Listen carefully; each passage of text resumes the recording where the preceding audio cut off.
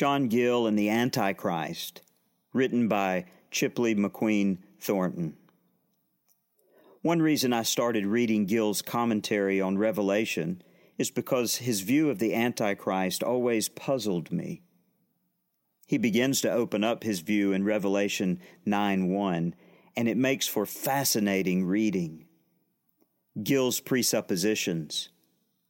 Keep in mind, Gill holds to several presuppositions we've spelled out before. Number one, Revelation's genre is prophetic history, describing eras the church will endure. Number two, the Roman Empire split under Emperor Theodosius in 395 AD. And number three, this is important because two empires emerged. A, the Eastern, predominantly Muslim, and B, Western, predominantly Roman Catholic. These presuppositions lead him to believe the fifth trumpet is the unleashing of Antichrist on both empires. Who is Antichrist? Gill suggests the Antichrist ultimately is not a person but a position, the Pope. Satan works through the popes of Rome to produce and propagate false religions. He actually suggests there are two antichrists corresponding to the two empires. The Western Antichrist is the succession of popes in Rome. The Eastern Antichrist is Muhammad, or Muhammad, the founder of Islam. Yet Gill holds the popes responsible even for Islam, because Muhammad had Christian influences, and some of his accomplices identified with the Roman Catholic Church, though they seem to be heretics, i.e. Sergius, a Nestorian, and John of Antioch, an Arian.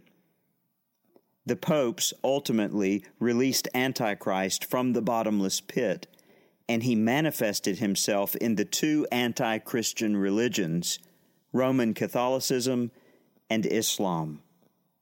For Gill, the Antichrist, also known as the man of sin, is the, quote, whole hierarchy of Rome, especially the popes, close quote. See Gill's comments on 2 Thessalonians 2, verse 9. This hierarchy, the tentacles of which influenced Muhammad, held incredible power, beginning with Muhammad's rise in 612 AD. For instance, Gill states the Pope, and by extension Muhammad, weaponized every possible means against their subjects. Quote, he made use of his universal power over all bishops and churches, enacted laws, issued out decrees, made articles of faith, and imposed them on men's consciences, and obliged all to submit to his hellish principles and practices. And this, as it may be applied to Muhammad, the Eastern Antichrist, may regard the publishing of his Al-Quran, which is the Quran, close quote.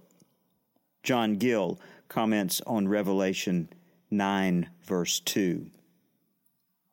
The fifth trumpet. Gill believes the fifth trumpet unleashes from the bottomless pit the wretched anti-Christian religions of the world. The star represents Antichrist manifested in the Pope in the Western Empire and Muhammad in the Eastern Empire. Both, in Gill's eyes, seek to subject the entire world to an anti-Christian church state.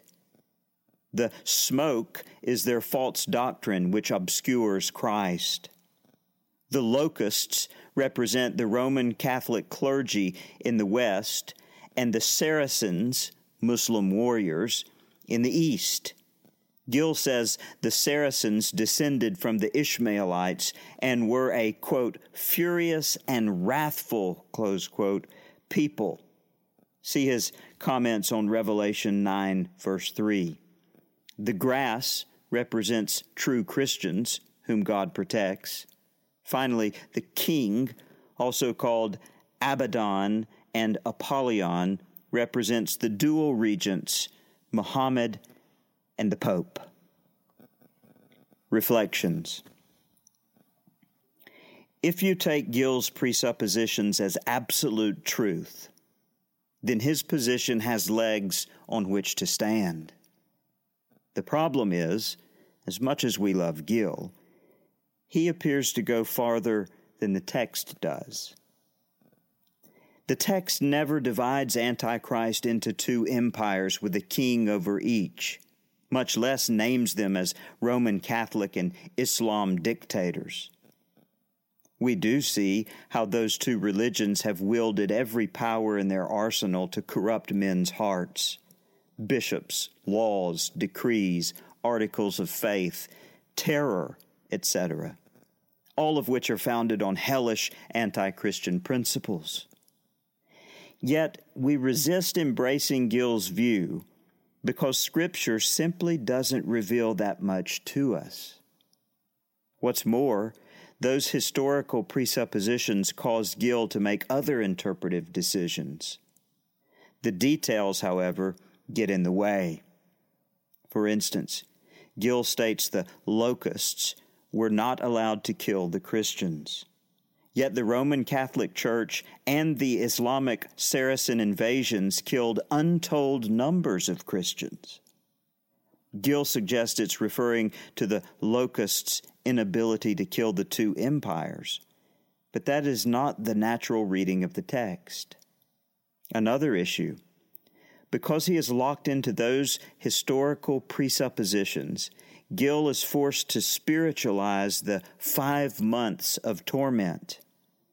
He says they actually are, quote, 5 months of years, close quote. That is, the 150 years from the rise of Muhammad's public preaching in 612 A.D. to the building of Baghdad in 762 A.D. See his comments on Revelation 9, verse 5. This is all becoming too far-fetched to take seriously. Intriguing? Yes. But in the end, those stubborn details get in the way. When they do, Gill does what we all do, amillennialists, postmillennialists, and premillennialists. Abstract, shave, modify, or massage the text so that it fits our preferred view. Once again, I'd rather not do that.